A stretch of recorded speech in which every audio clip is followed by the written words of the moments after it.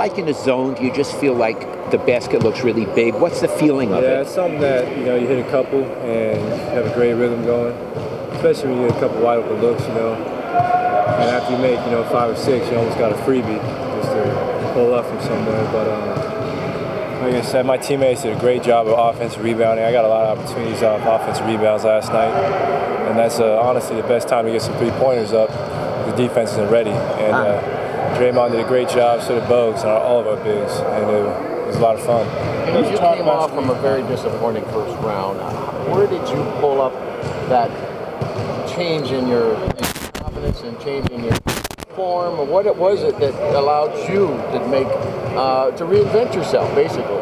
Well, I thought I had a few good games in the first round where I shot the ball well. And, I had some off games as well, but my defense was always there. I haven't been really focused on my offense. I've been trying to, be as consistent as possible on the defensive end, just because that's one area of the game you can't control completely. So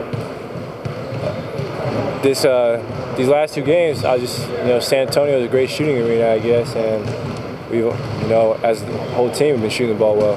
Have you guys basically rendered experience irrelevant? Have you made their experience, a non-issue? Oh yeah, you have to. I mean, at the end of the day, throw out resumes, throw out what people have done. It's just basketball, and we've been doing that our whole lives. They do have the experience factor, but we don't let it affect us. We also have the youth factor, and playing these games every other day is benefiting us because we're able to do that because we're so young. And a veteran team like San Antonio probably could use the rest, but we got to take it to our advantage.